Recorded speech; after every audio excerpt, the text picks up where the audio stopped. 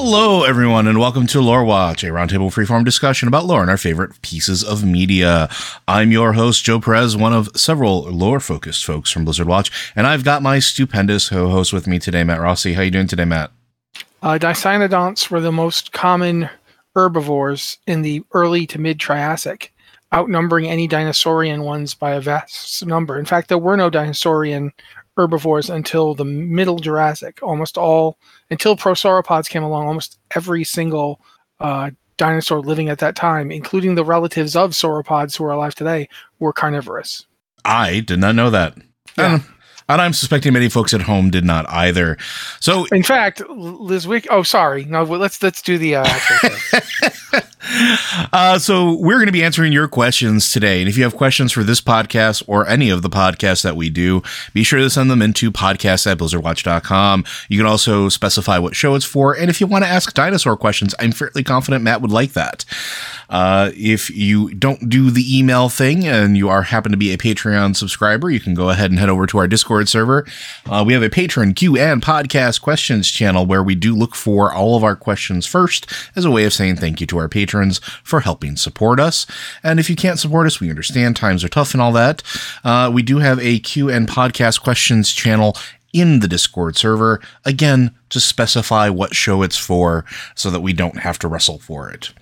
All right, now these are some leftover questions from last week, or at least a couple of them are, and we're going to go ahead and start with them. So, with the assumption that Shadowlands won't be tossed into Chromie time and you'll have to level through it, do you think Blizzard should package Vanilla to BFA as the Old Gods era, and now that we're moving into the Cosmic era? Well, the Void is something of a threat we've welcomed. We've welcomed Void Elves with open arms, so now it feels like the story is moving away from the Void Lords as a threat, and now it's something bigger.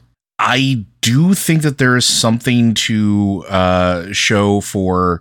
essentially, like, there is a bigger threat, but we don't know if it's the Void or not. Like, they haven't really mentioned anything about it. And I think there's definitely a case to be made that the Void is not quite done with us.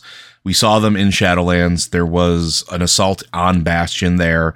There's definitely something looming. The Void is definitely tied up in everything. If we go with the description that we've talked about before of there's possible that all these different realms were carved out specifically to be like aspects of something larger, the Void is still part of that cycle, at least in some capacity. What do you think, Matt? Well, to answer the first part of your question, from what I've been seeing looking around, we're going to go 10 to 60 in Chromie time in Dragonflight. Yeah. And that doesn't include Shadowlands. So, yeah, that will be happening. As for the threats coming, what are they going to be? I mean, calling it cosmic would be weird because it's kind of already been cosmic, at least for several expansions. Especially with the Titans and stuff like that, right? Yeah, like I'm going to say right now that I don't know what else you'd call Legion. I mean, we go to another planet. We've the demons invade from portals through, the Titans show up. We fight on a spaceship. Don't forget that. Yeah. Actually, we fight on a couple of spaceships, don't we? We do. Yeah, a couple of them. So yeah, I think in general you would have to say that we've done cosmic in previous visions of WoW. It feels to me sometimes like there's something I notice in the community in general is this need to define things before they're done. Yeah, I think there's a bit of human nature in that. I believe. I think we tend to want to feel a little more comfortable if we define something, right? Like we can package it up really neatly. I don't think that World of Warcraft, as it has existed up to this point, breaks up into easy little chunks that are like every expansion before. I'm gonna say every expansion before Legion, for absolute sure, does not feel like it is continuous with the following expansion. I mean, there are connective tissue, but it feels like books in a series. Like to use a series that I've read a few times and actually liked a bit. Although I am not a big fan of David Eddings, I liked his Elenium books, and you can totally break his Elenium books up into things like what you're talking about. But I don't feel like WoW does that. I feel like WoW is much more along the lines of, and again, this is before a certain point, but I feel like if you go from like Vanilla WoW itself has multiple story arcs in it. Like you could actually say that there's like 3 expansions inside Vanilla WoW. There's the whole bit with the Molten Core and Blackwing Lair inside Blackrock Mountain. That feels like an arc. Then you have everything involving, Zul'Gurub, and that's kind of connective tissue to get you to AQ. And the AQ stuff is its own thing. And then you have Naxxramas. And these feel like they feel separate. They are obviously part of the same world, but they feel very much like, for lack of a better word, seasons of a TV show. Does that make sense? Yeah, I think it does, actually. So if you look at that, so that's original WoW almost feels like a couple seasons of a TV show, like 2 or 3. And then, for lack of a better word, the show stops. Like it maybe the show goes off the air or whatever. And then it comes back as something else, the way Battlestar Galactica did. And I'm not talking from the original 70s, 80s Battlestar Galactica to the sci-fi version. But I mean, Battlestar Galactica kept having new series and new movies and new things. And they were connected because it's still Battlestar Galactica, but it was separated by theme and tone. And I think that this is an example, like if you go from Burning Crusade is very focused on Draenor and Illidan and the weird otherworldly stuff. And then you go to Wrath of the Lich King, which is not. Mm-hmm. It's a tone shift. It's a thematic shift. It's almost like American Horror Story. I think that's actually a really good way to look at it. Is American Horror Story, it's always the same actors, but it's like different stories. Yeah, it's like almost like carving out pieces of an anthology that's long running, right? Like it's or like Doctor Who. Yeah. Or like you get the Doctor as a different person, but at the same time it's still the Doctor. The same character, right? Yeah. And the things come back and things reoccur, but they're noticeably different between like seasons or whatever they call them. Series, I think they call them. Series, yeah, they call them series. Yeah. And I think that that's something to be considered in the case of WoW, because MMOs are long form storytelling by their nature. They're also, be. Yeah, absolutely. They're planned out in advance, but there's also a bit of improvisation to them in that you get what, they're like, okay, we're going to plan this out ahead. But if like literally everybody decided, like if the tumult of the audience is clearly that they want to see X will get put in, even if it wasn't part of the original plan. Like the Dragon Isles that we're going to see in Dragon Flight were originally planned for vanilla WoW. Yeah. That doesn't mean the expansion we're getting is what we would have got in vanilla WoW. Right, because things shift and things change, right? Like it's constantly evolving and constantly changing. So I think trying to set up, like, say, this is all the cosmic era and this is now the something era. No, I don't think that works yet. It may someday, but I feel like going forward, like if you look at, you got BC, Wrath, and Cataclysm. Cataclysm feels like a really hard stop point. It does, because everything changes. Yeah. But would you call that the cosmic era? Would you call the thing before it the cosmic era? It doesn't feel right either way. Like Cataclysm feels like it is the, everything is different now era, for lack of a better word. It's the change era. Cataclysm is a good name for it because it is a cataclysm. And if you look at every expansion after Cataclysm, if you look at Mists of Pandaria, it's all about how cycles of tumult and chaos and war are kept alive by hate. Mm-hmm. Like people aren't, it's yes, they did this thing to us, but we have to let it go or we're just going to keep fighting this forever. And that's not always satisfying and it's not always possible. And the counterpoint of that is if you don't decisively deal with something, then what happens later?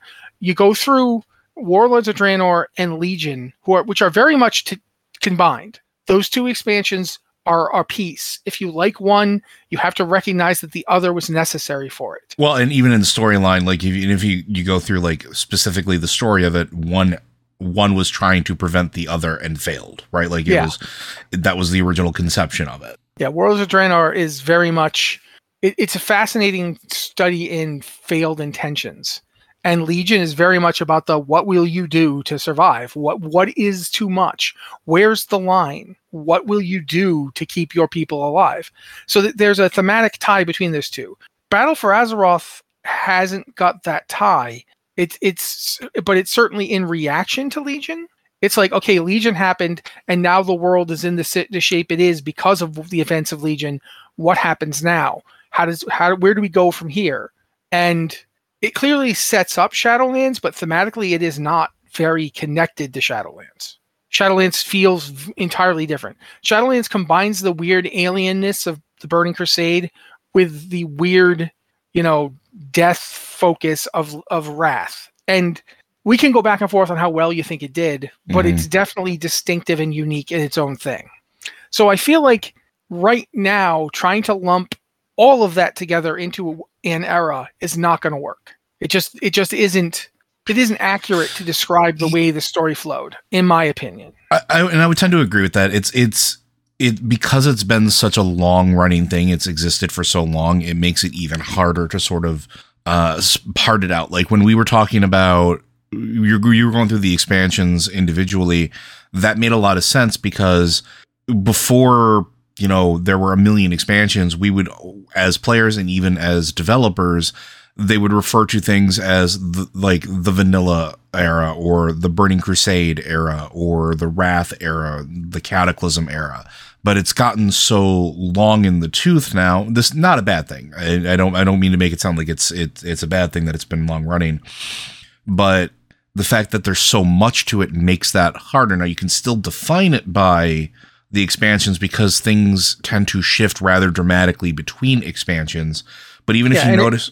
sorry, go ahead. No, I'm agreeing with you. That's just me saying, yes, I agree. So yeah. But then if you look at some of the other ways that they've defined it, even as the folks working on it, they've also started to define it as war eras, right? Like this is the Third War, this is the Fourth War, this is the Legion War, this is, Shifting Sands, the Shifting Sands. Like they do that because these are huge hallmark events or pieces that happen, right? So there's ways to do it that I think feel genuine to it. However, I think it is a very, very difficult thing to do. I understand the desire to do so. Believe me, I do. But at this point... Another way to put it is if any form of long-form storytelling, with any form of it, some of it is planned and some of it is accidental. Because you never know what part of something is going to click in with the players. We did not know back in vanilla that Saurfang would be the major focus of an expansion. Yeah, we had no idea. He was barely a character. He was a few catchphrases and he was really cool. It was really cool to mind control him and just utterly wreck Orgrimmar with him. Or when he, we didn't really get anything of depth from him until Icecrown.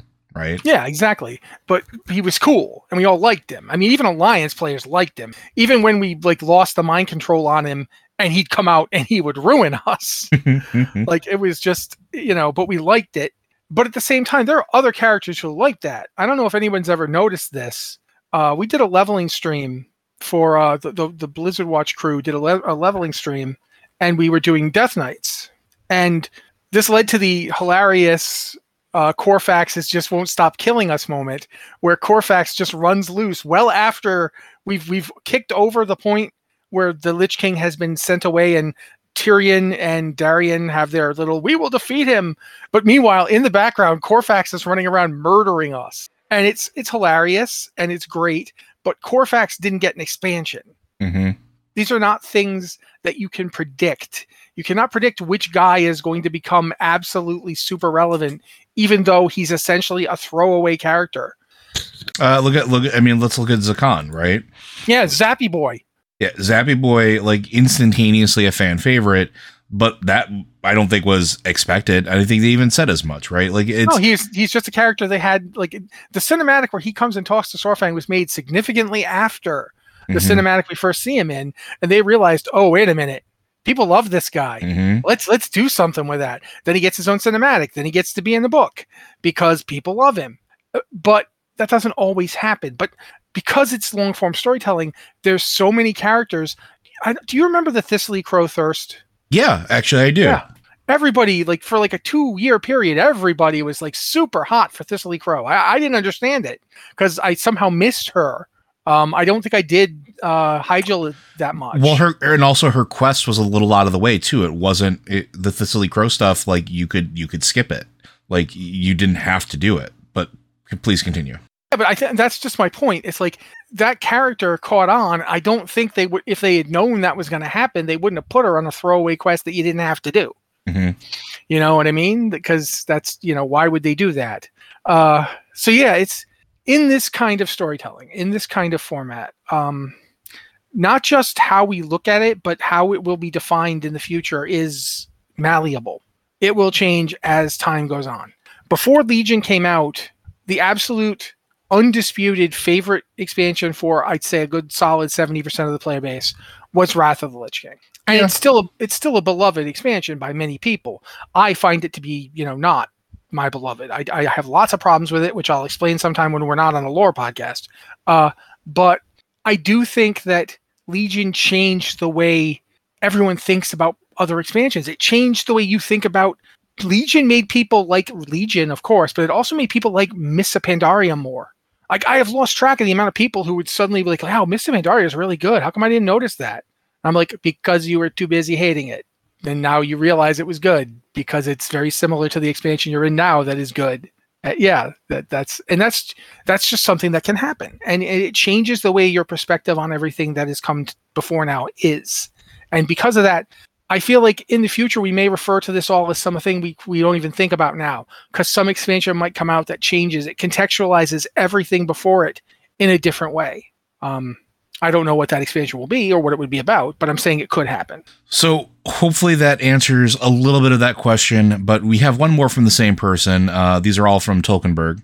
The next one is, do you think of an expansion where we don't add new zones as the expansion goes? Each patch is just adding to the original and advancing the story there. I think this would prevent the world from feeling empty in later patches. Thoughts? They've done this a little bit, right? Like, for lack of a better Cataclysm did add a couple of new zones, but for all that it did, it was the largest overhaul the game had ever seen by completely changing the face of the game world itself. They also added new content that happened to be in the world, in these areas, in these zones that players could go to as the expansion moved on. They did the same thing with Mists of Pandaria, where there was more stuff added to the zones. But I think what you're asking for is something a little bit larger scale, where it's like, and maybe I'm wrong, and I'm going to but maybe I'm not. I think it's the idea of, at its core concept is, let's say we have a single zone. It's one zone, Horde on one side, Alliance on the other, whatever. But that one zone is so massive that every content update just adds something more to that specific zone. City of Heroes did this. There's other MMOs that have done this in the past, and it's interesting. The problem that you're going to run into is justifying it in the storytelling, at least from my perspective, because how are these new things being discovered in something that players have tread through for 3, 4, 5 months, or whatever the case is between updates? How do you tie that in with the lore of that area? How do you tie it into the storytelling of that area? Not saying I'm glad you asked. Which is why I'm going to pass this over to Matt. The perfect example of what you're talking. First off, I don't know that this person is asking if they don't add any more new zones in the expansion. It could be that they're asking, why don't they just not add more new zones after the expansion goes live? No, literally, do you think an expansion where we don't add new zones as the expansion goes? So the initial setup, right? Like the zones are there at the beginning. Yeah. And the thing is they did that in Cataclysm. Mm-hmm. And the way it worked, the perfect example of it is the Molten Front, where how do we discover these new things that we didn't discover before? They start happening. So they're not there the first time through. It's that now they are. Now that we've opened up this new this new thing has happened on this old area. That is something that they did in Cataclysm with the Burning Front. That's something that they did in Shadowlands with the Veil of Eternal Blossom / Veil of Eternal Sorrow, where you change the zone and make the new stuff be part of that change. That's one way you can do it, and it certainly can work. Another thing, however, let's take your idea and really go with it. What if you don't have any new zones? Like, not even one new zone. You start the expansion, and that expansion is set just on Azeroth, and there's nothing new. No new zones open up. No new places to go. There's no going to another dimension to go to the rock place or the air place or the fire place. I mean, we never did get to go to the Abyssal Maw. So. I know, that's sad. But let's just say, okay, we'll start there. nothing new. How do you do it? And the thing I said is one way you can do that. You can have, okay, sure, no new zones are added, but now the Horde has built a new fortress in Arathi and is making a push to reclaim it. And they've disturbed they've disturbed the Gopher people. And now both Horde and Alliance have to deal with the Gopher people. If you've seen Caddyshack, you know that can be really hard to do. Or the end of Incredibles 1. Yeah. So that's one possibility. You make something new happen in the zone. Another possibility is actually to do something that we've never seen in World of Warcraft very much. Interzone connection. We've seen it to a degree, but one quest that always comes to mind. Do you remember back in Wrath of the Lich King, there was a portal from Sholazar Basin to Ungoro? Yes. And a quest where you went to Ungoro and brought this giant golem-y thing. It was the Titan portal. Yeah. Yeah.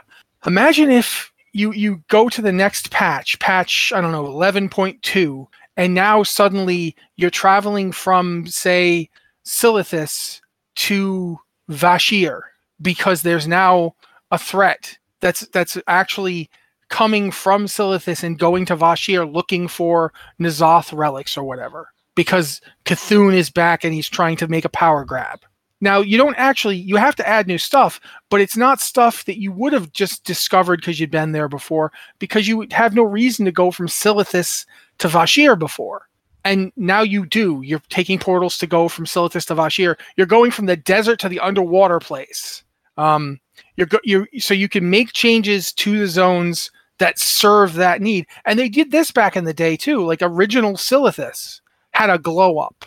I don't know if you guys remember it. There was like the Twilight invasions inside Silithus. Yep.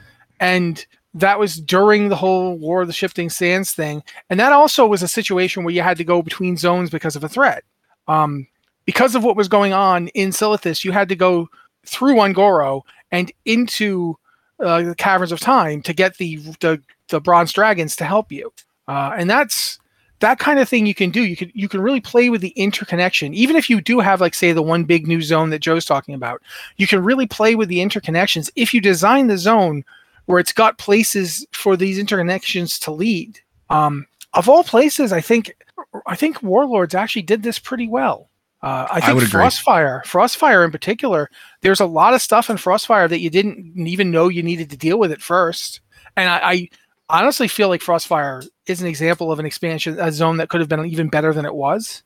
I'm not sure what happened in Frostfire, quite frankly. I feel like as much as the presumption with me is that I'm an Alliance guy first and foremost, I have to say that I felt like the story for the Horde in Frostfire got truncated. It definitely ended, and then everything else was moving on with the Iron Horde. So like that's one of those things where I expected it to be a bigger hub or a bigger piece for the story than it was. Like that whole building of a city inside the giant thing.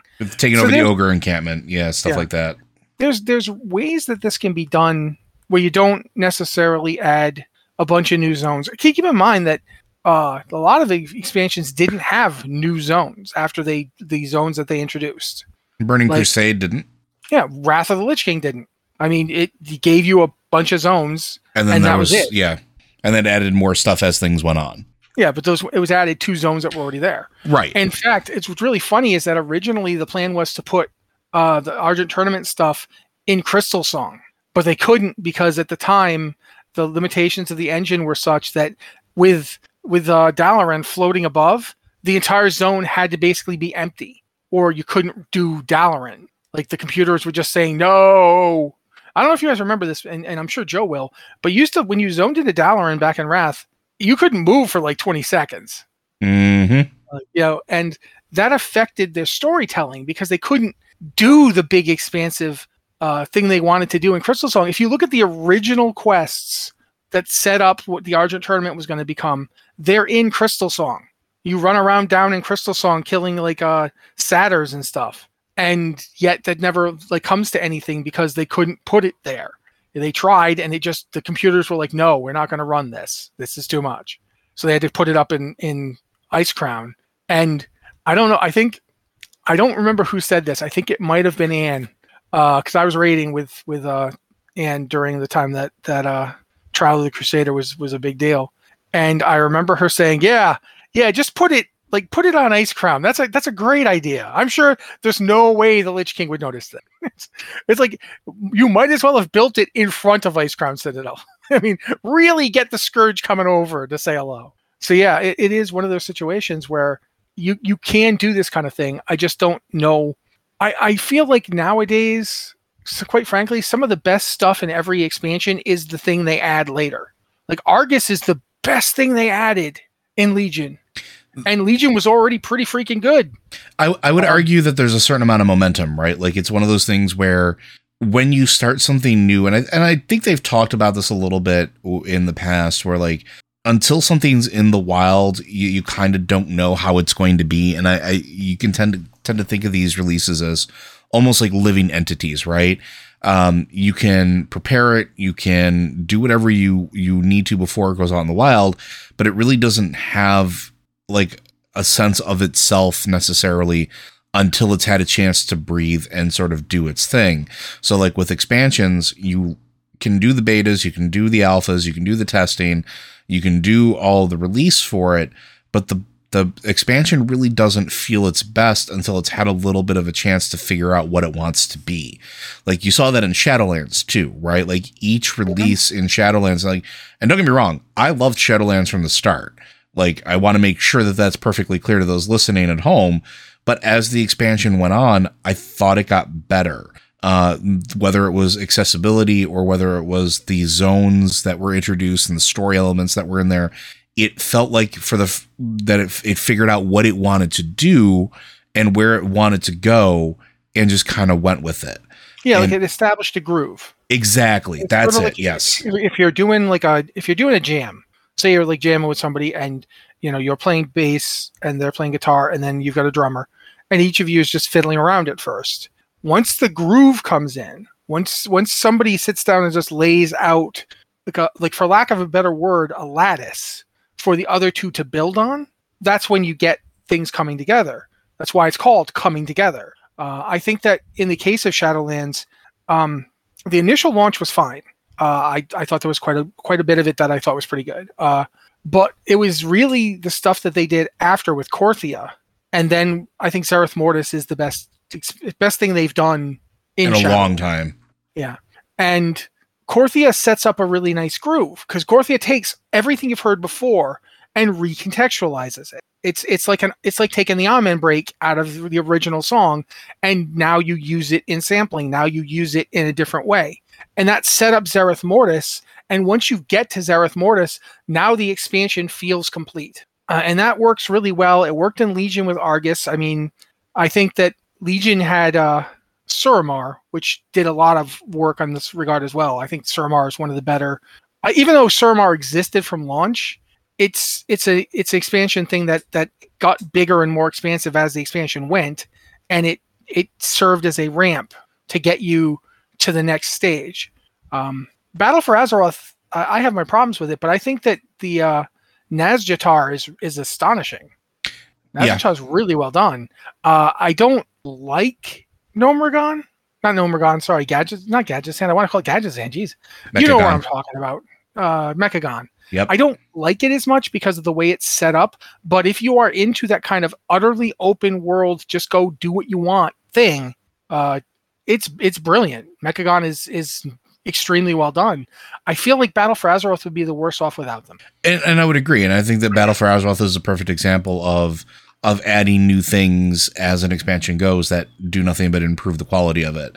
So like, I think they've also sort of hit their stride with it where they know like what to do. And I think we're going to see that moving into Dragonflight too. Right. And we're going to see, maybe, I don't think we're going to get a new zone added. Maybe we will as the thing goes on, as we uncover something, or maybe it's something that will get hinted at early on in the story that we can't get to. Go ahead. Well, go ahead. No, well, I was going to say, this is also something that they've done going all the way back to Burning Crusade. Yeah. Because the Isle of Quel'Danas was literally added after the end of Black Temple. Yeah. And it's great. And it even does that thing where I talked about going between zones. Mm-hmm. Because on the Isle of Quel'Danas, you go through a portal, and suddenly you're back in the freaking, what is that first zone? My God, why can I want to say Tanaan, but it's not Tanaan anymore. What is the opening zone of Burning Crusade? Oh my God, Hellfire Ram, Hellfire. Yeah. Hellfire Peninsula. Yes, thank you. Oh my God, that was so hard. But yeah, you go back to Hellfire and then you come back to the Isle. It shows how the Legion's operating. It shows like what's going on, and it does a really good job of that. So yeah, I think Joe's absolutely on the money here. And like I said, I think there's already, and these are maybe a little bit of mild spoilers, and I apologize, and I'm not going to go into like details, but as you're going through some of the opening areas for like the Drak'Thir, there's very clearly more to what's going on than what you have access to and what you can see at that moment. It definitely opens the door to revisit some of that later on, which is not adding anything like a new zone, but it's doing something with a zone that you already know exists. So it's an interesting thing, and I'm very curious to see how they're going to do that. Yeah, and I will say this too. To go back to another expansion that we've been talking about, Wrath of the Lich King, Icecrown Citadel, as it is at the end of that game, is completely different than Icecrown Citadel when you first go to it. It is essentially a new zone. So keep in mind that there are ways they can do it without actually putting anything on the map. Because they didn't put a new zone on the map. They just expanded out. There was so much in Icecrown that didn't really do much, or were only featured in a couple of quests.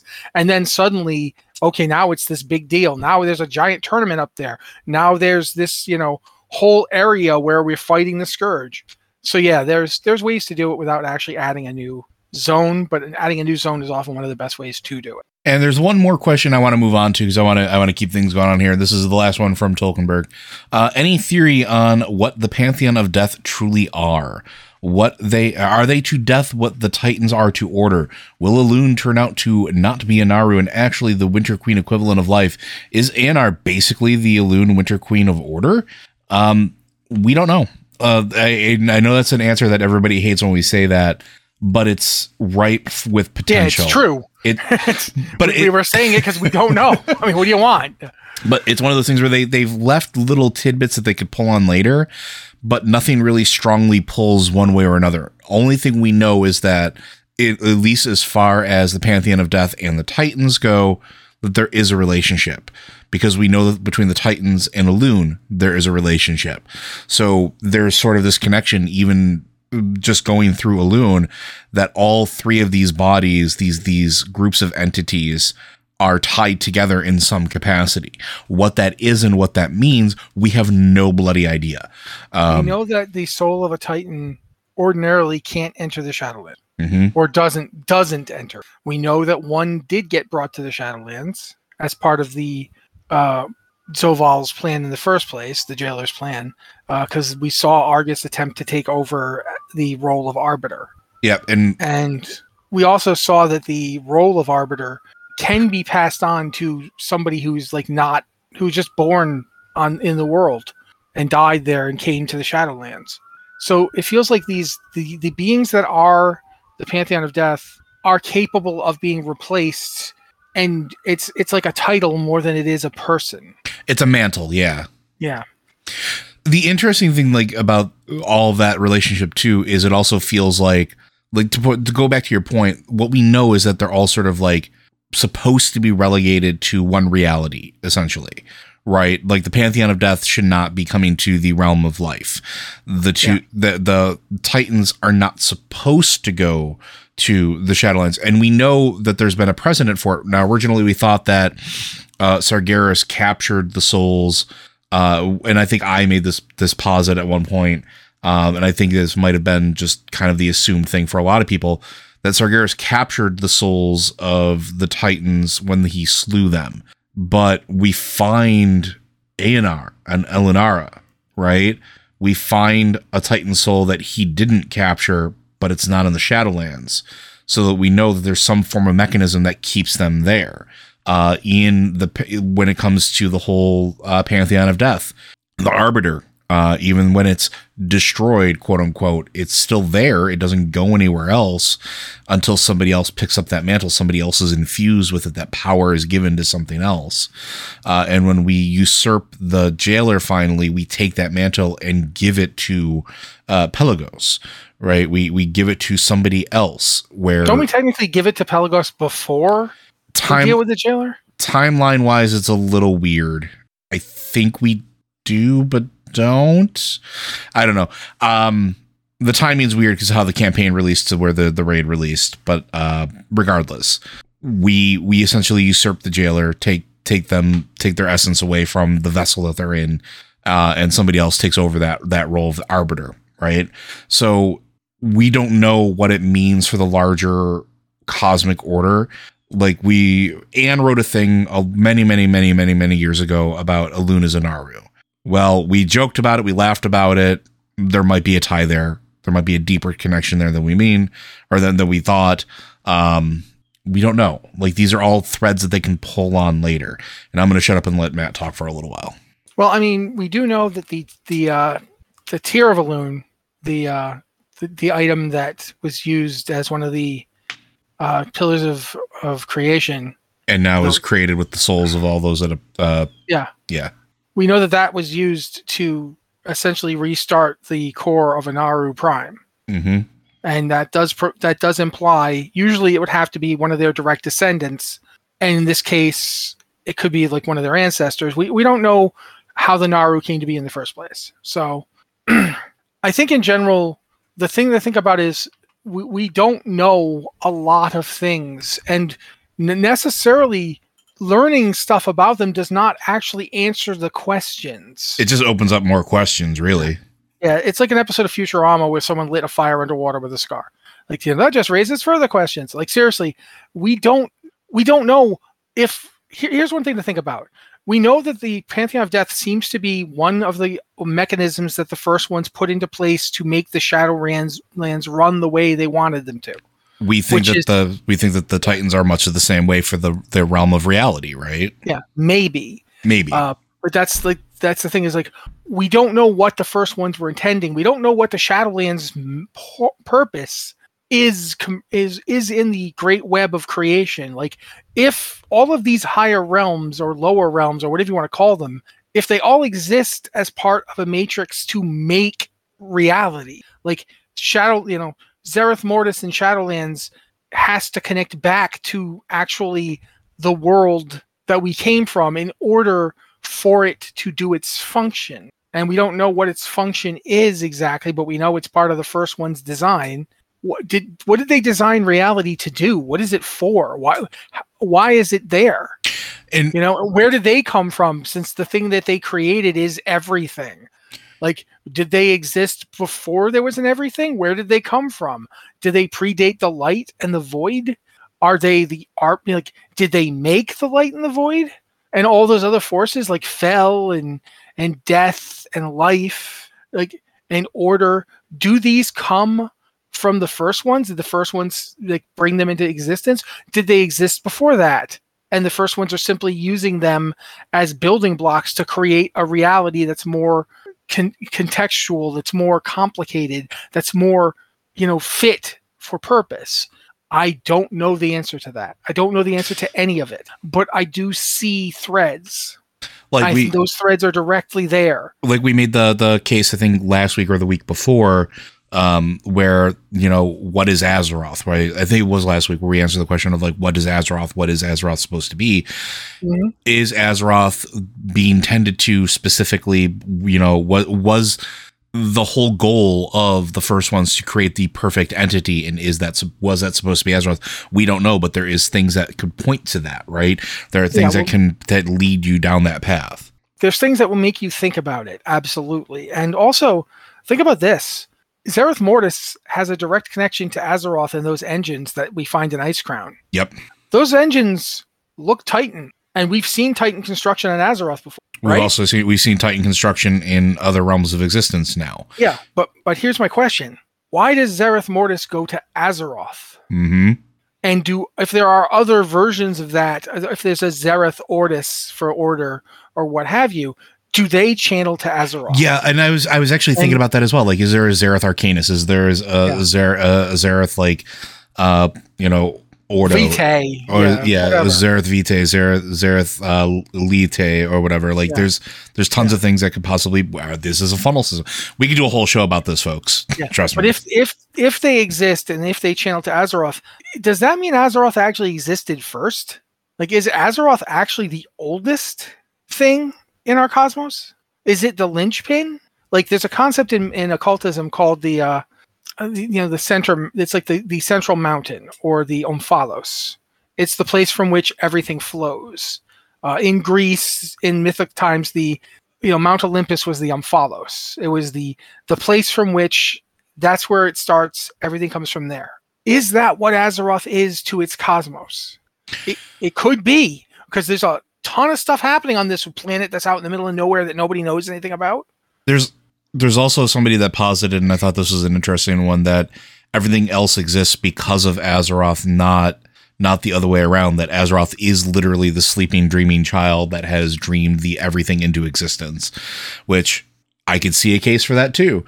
Like, that's the beauty of this, right? And the Emerald Dream is once said to be the dreams of Azeroth. Yep. And what if the Shadowlands is a dream of Azeroth? Like, it's the dream about the scary thing. Mm-hmm. Like, what happens if I die? I dream about that. What about magic and ponies and fancy stuff? I dream about that. What about bad stuff and corruption and evil? And there's a place for that.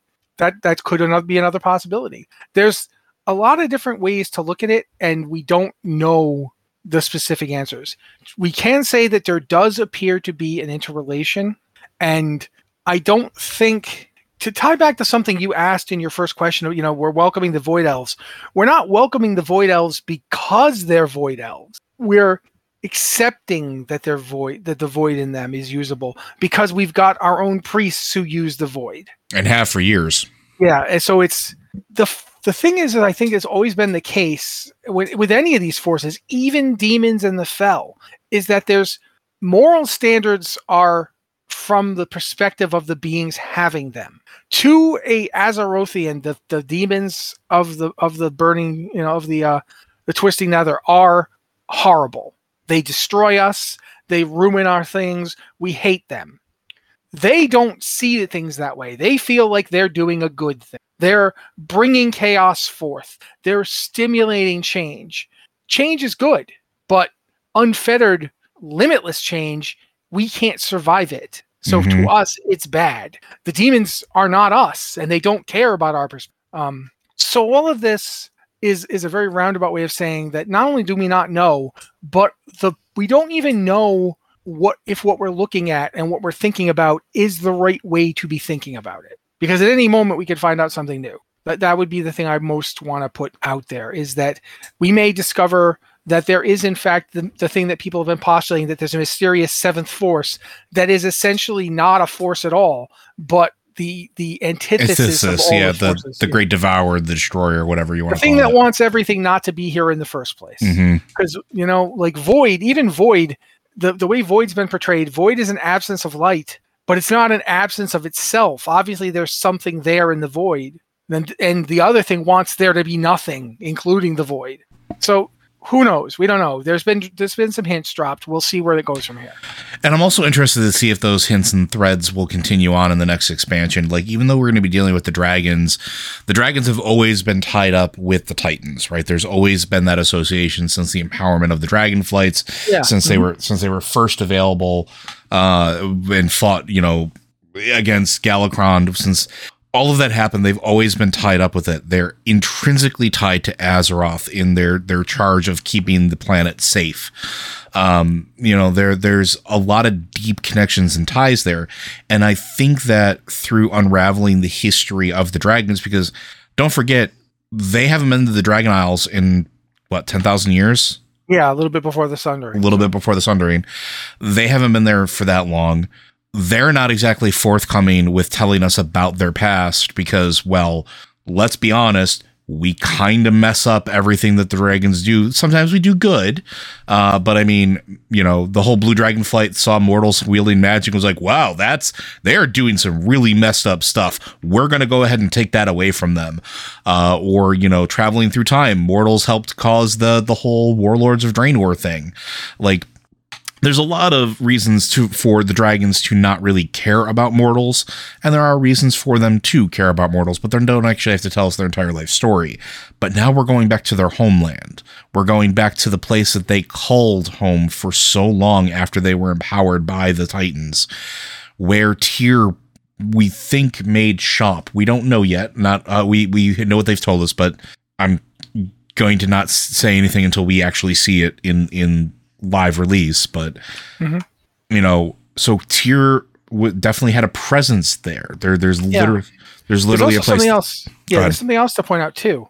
For the first time, we're actually getting to see the perspective of the proto-drakes of the time, who had to witness their elemental-based, very primal, very much of a young society. Suddenly, these beings from elsewhere scoop in and elevate some of their people, or at least according to them, they're elevating them and transform them into this wholly new thing. And you see several times just in the stuff in Dragonflight, like the leveling stuff, there's a whole storyline about, dragons before, proto-dragons are elemental beings. Yes. They're beings of element. We find that out in Wrath, right? Yeah. But we don't.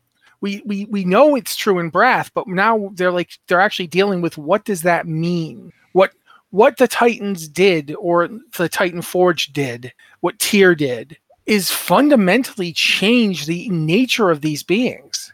And there were quite a few proto-drakes who were like, "This is an abomination. You're not us anymore." And this is not new to Azeroth. I mean, we've seen in Azeroth several times this has happened. The Jinyu, who are basically uplifted Gorloks. Murlocs. Well, that's the thing. Gorloks are Murlocs who've been exposed to something like the Well of Eternity in Sholazar. And the Jinyu are like that, taken all the way. Yeah, I just wanted to make sure that I specified for maybe folks that missed that expansion or didn't know. Yeah, Gorloks are kind of Murloc. Yeah. He is totally right. But another one we've actually seen is trolls. Yeah.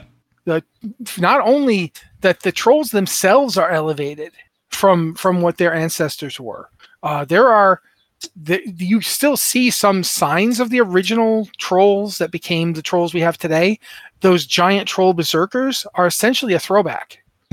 That's what trolls were before they began to effectively come up and become a people.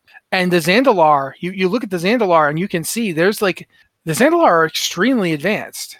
And they're taller than the other trolls, right? And they stand up straight. There's no hunching, none of that. But then you look at so you've got the trolls, they change and grow according to outside forces. It's very clear that Zandalar Isle is built on Titan ruins. Yeah, and we know that for a fact, right? We know that there was at least 3 Titan facilities there. Yeah, the one up in Uldir. But the city of Jinthalor is a Titan facility. Yep. It's complete with the big Titan lock on the top. And then there's the one out in Vol'dun that's even bigger and more elaborate. So yeah, that's a fact. So we know that the trolls of the Zandalar trolls and all the trolls who left Zandalar to go spread out into the world, like the Gurubashi or the Amani or the frost trolls whose name I can never remember. Drakari? Yeah, the Drakari. All these various troll groups, the Faraki from Zul'Farrak, they all left Zandalar after these places were built because, for instance, one of the Amani ones is in Vol'dun. You can go to the original home of the Amani trolls. It's right there in Vol'dun. It's still there. I believe that a giant tentacle-faced monster smashes open a Titan lock at one point there. That is correct. So that's enough right there. We know trolls have been elevated by the Titans.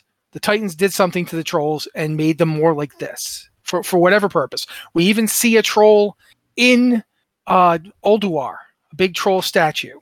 Yeah, we do actually. Yeah. The Tauren, who we think of as being as close to purely native to Azeroth as it gets, are descended from the not the Tonka, the other guys, the Yongal. And the Yongal that we have now are descended from a previous group of Yongal that the Mogu transformed. And the Mogu are Titan forged. And there was statues of them in Ulduar as well. There's statues of them in Ulduar as well. The elves, all elves exist because of the Well of Eternity, which was part of the. It's first off, it's literally the blood of Azeroth spilling forth into a body of water. But at the time, there was an entire Titan facility built around it, and the tomb of Sargeras, which originally the Temple of Elune, was part of that facility. It was the control hub of that facility. It's where the Pillars of Creation are originally used. And it's where a bunch of trolls became night elves. Mm-hmm. And that's very much like the Jinyu to the Gorloks. If you think of the trolls as Gorloks, as the uplifted version of trolls, the Jinyu are, the uplifted version of those guys. And so are the night elves. And then you see that elves keep changing. Elves go from night elves to Nightborn if you do this, high elves if you do this, void elves if you do this. They're highly susceptible to environmental conditioning, right? Mm-hmm. Yeah, absolutely. Like the proto-drakes. Like the trolls. Because look at trolls. Frost trolls, desert trolls, forest trolls. And which also goes in part and parcel with going back to the Titan Forge, right? The Titan Forge, let's just talk about like the proto-dwarves. Let's talk about the earthen. There are several different versions of them, right? There are frost earthen, there are regular earthen, there's a smattering of elemental versions of them that were created. Why were they created like that? Or were they not created like that? Were they created as a base model that then adapted to the environment that they were in? Because that's the way that Titan tinkering works. And we've seen that echoed in Shadowlands, right? Mm-hmm. We've seen how anima transforms, how entities that are comprised of anima adhere to the realm and environment that they're in. I just want to tie this all together here real quick because I think you got me thinking a little bit about this, and it's fascinating because like we talk about how transformative anima was. We've had several episodes of this. We've had several discussions about it, and you look back and like, yes, of course, like look at Bastion. The folks that go there, the ones that are aspirants, they're molded to the form of Bastion. When they're elevated, they're molded to the form of the environment. When you go to Maldraxxus, it's the same thing.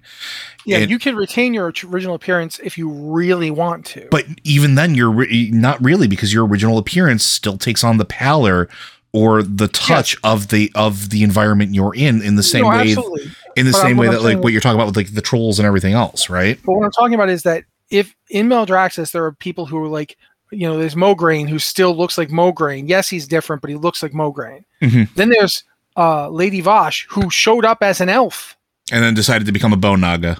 Yeah, she's like, no, I am not an elf anymore. And then you've got like Draka, who, if Draka's different, it's not by much. Mm-hmm. But then you have like Baron Vizaz or whatever his name was. That dude, that's not what he looked like when he died. And they do this with like, when you go to Ardenweald, you literally can't maintain your original form. Like you have to pick a new one. And you go to, unless you're Ysera. Yeah. But if you go to if you go to Revendreth, like you can retain it, but it requires a lot of resistance. And if you let them take away your sins, if you let them take away your pride, you'll eventually change into something more like Denathrius. Mm-hmm. You become closer and closer. I'm gonna say the Valkyr, but the what are they called? The Blood People. Oh my God, Venthyr. Venthyr. Thank you. The Venthyr become more and more like Denathrius the longer it goes. And now let's turn to something that relates to what Joe's been talking about. When the Mogu began shaping creatures around Pandaria to their whim, one of them was the Yongal, that they took the original proto Yongal and turned them into what the Yongal look like today, and that's what led to the Tauren and the Tonka. Pandaren. The Pandaren, which we think were Firbolg. Or some relation. Yeah. And then there's the one that I really want to focus on for a second are the lizard ones. Why can't it? Sarok. The Sarok, yeah. The Sarok are changed via something that the Mogu call anima. Yep. Now, is it the same anima? No, it's clearly not. It's clearly much inferior in terms of its power and potency, but it exists in our reality. Or it's an attempt to recreate it in our reality by using the materials that are available to us. Exactly. It's one other way to think of it might be that anima into Shadowlands is conceptual in a way that it won't be in our reality. Nothing in our reality because it doesn't have to adhere to a certain strict rule structure, whereas our reality kind of does. Exactly. Or at least not the same rule structure. Right. So, but they called it anima and they used it to change things. It's the means by which they created the new Yongal, which led to the existence of the Tauren. And there's an old Tauren myth about there's a dark force that went across the face of the world and changed the Tauren and made them cruel and vicious, and only some Tauren escaped it and returned to the Earth Mother. The Yongal are not good people. The Yongal are the kind of people who discover something and immediately try to use it to hurt other people. And the Tonka aren't nearly as vicious, but the Tonka still don't ask permission from the spirits. There's no attempt to negotiate. They're benders, right? Like they straight up force them into their bidding. They're not as bad as others we've seen because they only do it when they absolutely have to. They only ask for enough to live because Northrend is so hostile. But they don't take no for an answer. If the spirit doesn't want to do it, they don't say, okay, what can I give you that'll make you want to do it? What do you want? What do you need? Let's make a deal. Ironically, goblins are great shaman for that very reason, because goblins understand, oh no, okay, I get it. You won't give me that. What do you want? Is there something you want? And because elementals are elemental, they don't want it. They need it. Mm-hmm. If an elemental is like, I need things to burn. Okay, so if I burn a bunch of stuff, will you let me have this thing? Or I need rock to inhabit, or I need that's an interesting relationship. All this to tie back to the original idea that everything is connected in some manner. At least that's what we've and that might be the point. Yes. Yeah, that might be the whole reason for all of this. The reason we have these pantheons, the reason that Joe and I have managed to wring 30 minutes out of this is because we like doing this kind of thing where we jump off on tangents, but because the tangents connect up to other tangents that you don't see until you start talking about them. And you start going down the rabbit hole, because that's what happens with us all the time. But that's why you folks listen, right? The occasional dinosaur fact, yeah. But it's interesting because, again, there's so much room for a lot of it, and there's so much room for the story to start kind of pieces can start falling into place now. They can start putting them where they want to go. We've been asking for years for make the Titans make sense. And I'm oversimplifying, and I want to make that perfectly clear. But it's like, make the Titans make sense. Make Azeroth make sense. Make the Legion make sense. Make all of these things that have happened for all throughout the period of Warcraft actually start to make sense. And part of that is because the story has evolved over time. We talked about that at the top of the show. But also part of it is the game, I think, figured out where it was going somewhere around, I want to say Wrath, maybe Pandaria for sure. Like, it figured out where it wanted to go. It figured out what it wanted to do. And now all these disparate threads are starting to be pulled together and woven into one cohesive thing. Like, going back to the Titan shouldn't be able to go to the Shadowlands. Titan shouldn't be able to die. To they were working with the Legion in so much that they were trying to corrupt it and send their agents everywhere. All these threads from all of history have been pulled together at least a little bit tighter in the loom, thanks to Shadowlands. And I think it's going to get further refined as we move along. Yeah, it is almost an impossibility to my mind that we won't find out more about, and I hate, this is going to sound weird, but more about Elune in Dragonflight because there is a connection there. We know there's always been a connection there. There's always been a connection between the Green Dragonflight and Elune and the elves. And now there's a new tier of Elune. There's no way that doesn't get brought up at some point, possibly in the empowering of the Dragonflight again, because there's a connection there. And if that's the case, and the Titans and the Titan Forge did this originally, now we have further strengthening of that bonds. There's a lot here, right? There's a lot that they can do with this. And I think we haven't seen the end of seeing how these threads all wrap together to make one coherent tapestry. So is there anything else you want to add before we close it out there, Matt? Yes, but it would take another 40 minutes, so I'm going to just let it go for now. All right, so I do want to start by saying thank you, Tolkienberg, for sending those over to us. The rest of you that have sent them, we have a lot of questions that we're still going to be getting through. We're going to be doing that for a while. And if you do have questions for this podcast or any of the other podcasts, again, be sure to send them in. Send them into podcast@blizzardwatch.com or one of our various channels on our Discord server. And again, Patreon supporters get first dibs. Speaking of Patreon supporters, Blizzard Watch is made possible due to the generous contributions at patreon.com/blizzardwatch. Your continued support means this podcast site and community is able to thrive and grow. Blizzard Watch supporters enjoy exclusive benefits like early access to the podcast, a better chance at having your question answered on our podcast or the queue, and an ads-free site experience. Again, folks, thank you very, very much, and we'll see you next week.